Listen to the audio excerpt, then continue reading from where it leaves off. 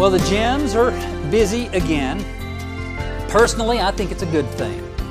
Nearly 2/3 of adults in the United States make commitments to better health and fitness as one of their New Year's resolutions. Of those, around 73% will move on before meeting their goal. They'll stop. On average, people who set fitness resolutions at the beginning of the year say they've also given up on them in the past. Some said they found it too difficult to follow a workout regimen. Others say that it's too hard to get back on track once they fall off. And others say they just don't have the time. Nearly half of the people who do give up on their workout regimen at the beginning of the year give up within 6 weeks or less. As someone who goes to the gym regularly and quite a bit, I can tell you there's always that influx. There's always that concentration of people who come just after the first of the year. And I know some regular gym goers who get frustrated with it, but I'm delighted by it. I love it. And the reason I do is that even though most people don't stick with it, the good news is that if the statistics are correct, that 27% of the folks do stick with it. And I say hurrah for the 27%. There'd be nothing to stick to if you never started. Starting is not the hard part. We start things all the time.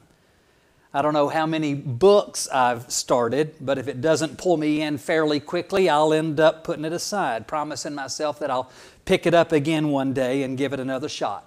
Sometimes I do, and sometimes I don't. I do the same thing sometimes when I'm streaming a movie or watching television. If it doesn't grab me in the first couple of minutes, I'll look for something else. It's easy to put the book down. It's easy to change the channel. With countless other options, why invest in something you don't enjoy? And by the way, most of you younger folks won't understand, but we watched some pretty bad television back in the day before there were remote controls. We just didn't want to get up and change the channel. I started writing this sermon several times. Then after I started all over again, several times. I don't know if it happens to Marcia and Pam and other preachers. I suspect it does. But sometimes I start with a thought or a message in mind, and then as it all begins to come together, it ends up going in a completely different direction. What you're hearing right now is not what I started out to say. Starting's easy. We do it all the time. We get up every morning and we start a new day. We get to start a new week every 7 days. The month starts all over again about every 4 weeks or so. Then every 365 days, every 52 weeks, every 12 months, we get a new year and the opportunity to make some big new starts.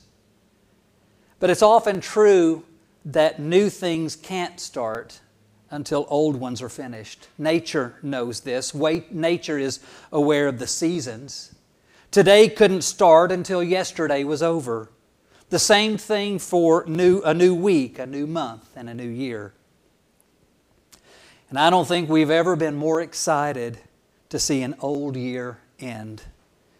I don't know if you felt it, but I did. I sensed a new optimism as we flipped our calendars. There was a sense of accomplishment, of survival. There was a collective sigh when we went from 2020 to 2021. Now, I know that all that really happened was Thursday became Friday, and everything that was worrying and concerning to us the day before didn't disappear the next day. But there was something symbolic in the moment. Something that told us we made it. And now we have the chance to start with fresh hope and new strength. 2020 was hard on just about all of us, one way or another. We'll remember it for a lot of reasons, most of them not so good, but not all of them will be bad.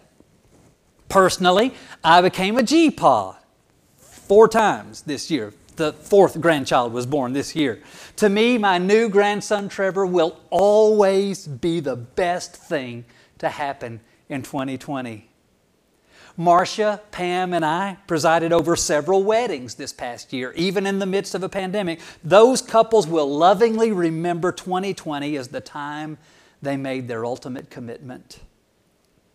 2020 marked the 100th anniversary of the passage of the 19th Amendment. That meant it was the first time that a centenarian woman could cast a vote, ever. And they did. Did they ever? Victor J. Glover Jr. in the year 2020 became the first black astronaut to embark on a long-term stay at the International Space Station. It's about time, wasn't it? Big news. Dolly Parton released a new Christmas album last year. What else is there? And she donated $1 million to COVID vaccine research. You go, Dolly.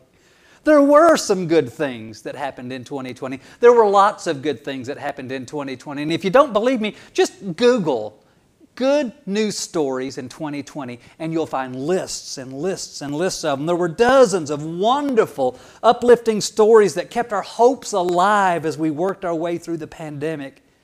And we did our best to enjoy them while we waited anxiously for the new year to get here. We were ready for a new start. We were ready for new days, new opportunities, new moments, new expectations. We are ready to celebrate the start of something new. The Bible is full of people who were desperate for a new start. And what a wonderful occasion when they were able to find just what they needed. Remember the Samaritan woman that Jesus met at the well? Her long life of rejection and hopelessness got a new start with a short conversation with Jesus on a regularly dreadful day. You heard about the demoniac who encountered Jesus. It's hard to imagine a more incredible change, a more drastic start. There was a woman who'd been living in rejection for 12 years because of a medical condition. Then she met Jesus and got a new start. Lazarus got a new life, and his sisters, Mary and Martha, got new opportunities with their brother. Every one of the disciples stopped what they were doing and started all over again with Jesus. The Bible is full of people who had the chance to begin again. They all had opportunities to start again and to celebrate the start of something new. One of my favorite stories in the Bible is about a dad and his two sons who were very different from one another. We often refer to it as the story of the prodigal son. It was actually a lesson story that we read about in the book of Luke, a parable that Jesus shared with His disciples, some religious leaders and some others one day. From the book of Luke, we read that Jesus told this parable. There was a man who had two sons, and the younger one said to his father, "Dad, I don't want to wait any longer. I'd like to have my share of property now, please." So the dad divided his property between his sons and gave the younger one his portion. A few days later, the son gathered all his belongings and left for a far-off country. It wasn't long before he'd squandered everything he had on living large and reckless living. Now, with no money, a severe famine arose, and he found himself in desperate need. So he went and got a job feeding pigs. He was in a bad place, and no one was willing to help him out. He got so hungry at one point that he actually thought about stealing food from the pigs. Then he said to himself, "Hey, here I am literally about to starve, and how many of Dad's hired servants have more than enough to eat? I'll just go back home and plead my case. I'll say, 'Dad, I've screwed up, and I know I'm no longer worthy to be called your son. But if you'll hire me, I'd like to get a job here, and you can treat me as one of your workers.'" So the boy headed home to see his father. But while he was still a long way off, his father saw him, and his heart melted. He ran as fast as he could, and he embraced his son, and he held him, and he kissed him. And the son said, "Dad, I've messed up bad, and I know I'm not worthy of your love." But the dad stopped him right there and said to his servants, "Run, grab the best robe you can find, and let's put it on him. While you're at it, put a ring on those beat-up hands and some good shoes on those exhausted feet. Bring the best meat we have and let's have a party. This son of mine we thought for sure was dead is alive. This last lost boy has been found." And so they began to celebrate. Now his older son was in the field, and as he got closer to the house, he heard music and dancing. And he asked one of the workers what was going on. The worker said, "Your brother's come back home safe and sound, and your dad is over the moon delighted." But the older brother was angry and refused to go in to join the celebration. So his dad came out and tried to explain things to him. But the son dug in. "Look, you gave him a party and the best meat we had. All these years I've been right here. Not once have I disobeyed you. And you've never given me as much as a young goat so that I can celebrate with my friends.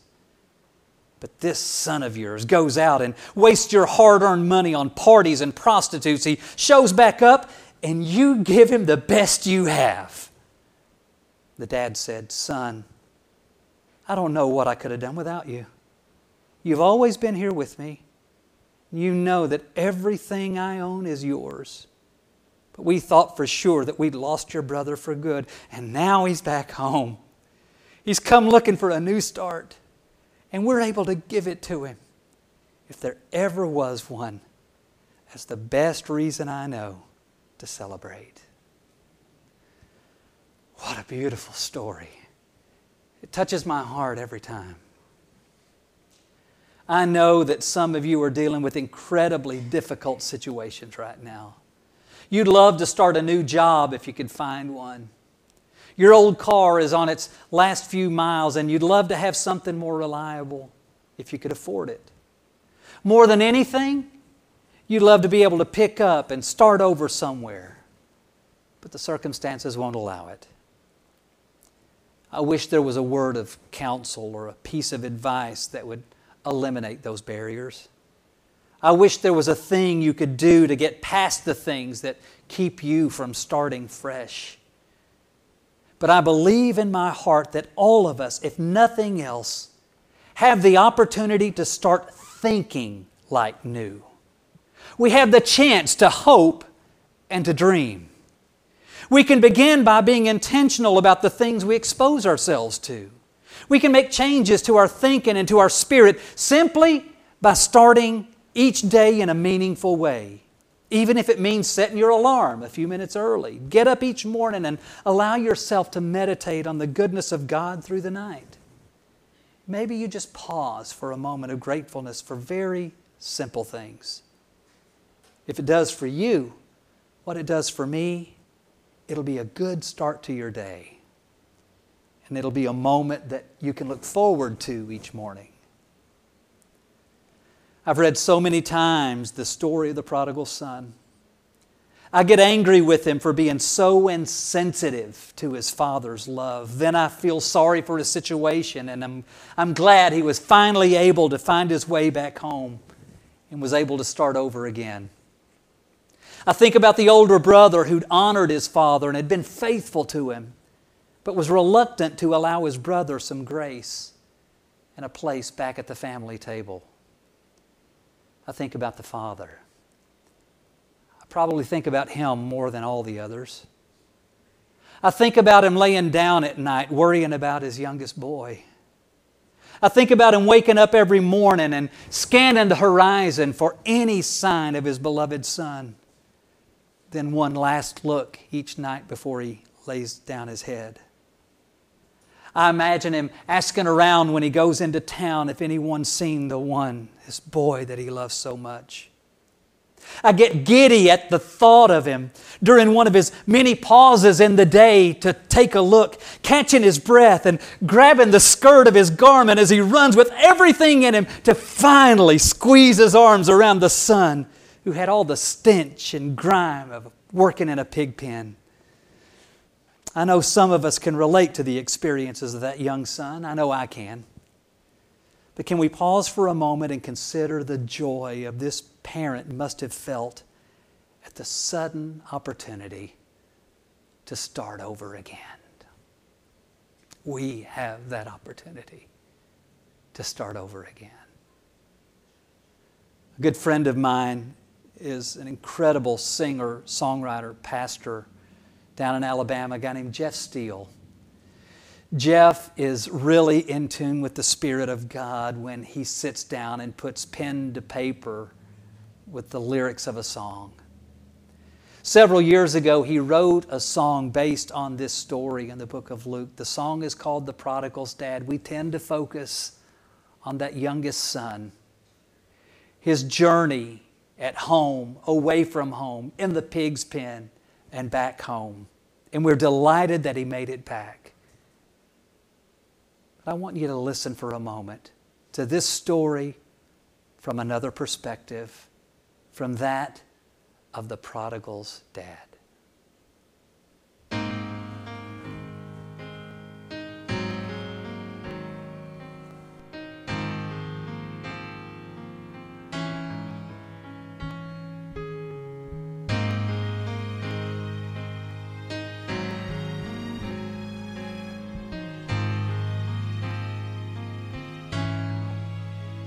You may not know me. My son gets a lot of the story. He went away, right here I stayed, and kept the home fires burning. In the heat of the day, at night the same way, I just kept searching. Life is hard, I am so sad. You see, I'm the prodigal's dad. I hear them saying, by now his life is only a memory. It's been so long, all hope is gone of him ever returning. But I still make my way to the roof every day, watching and praying. Maybe soon I'll be glad. For you see, I'm the prodigal's dad.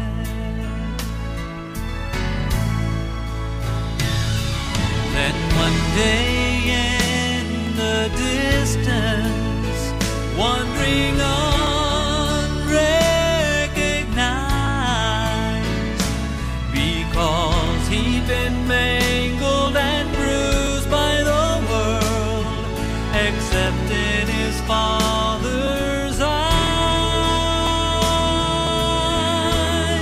And while he was yet a great way off, this Father saw him. I saw him and I ran and I fell on his neck, oh, and I kissed him. A new pair of shoes I put on his feet. Though he gave up, I still believe. And the one that they said was as good as dead has come back to me. A new pair of shoes I put on his feet, and though he gave up, I still believe. And the one that they said was as good as dead has come back to me. I was so sad, now I am glad. I'm the prodigal's dad.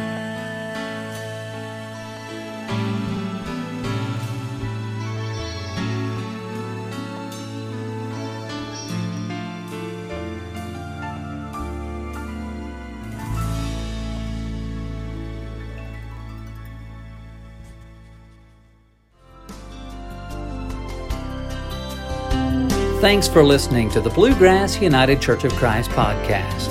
We'd love to have you join us for a service sometime. During the pandemic, we meet online, on our Facebook page, on our YouTube channel, and on our website.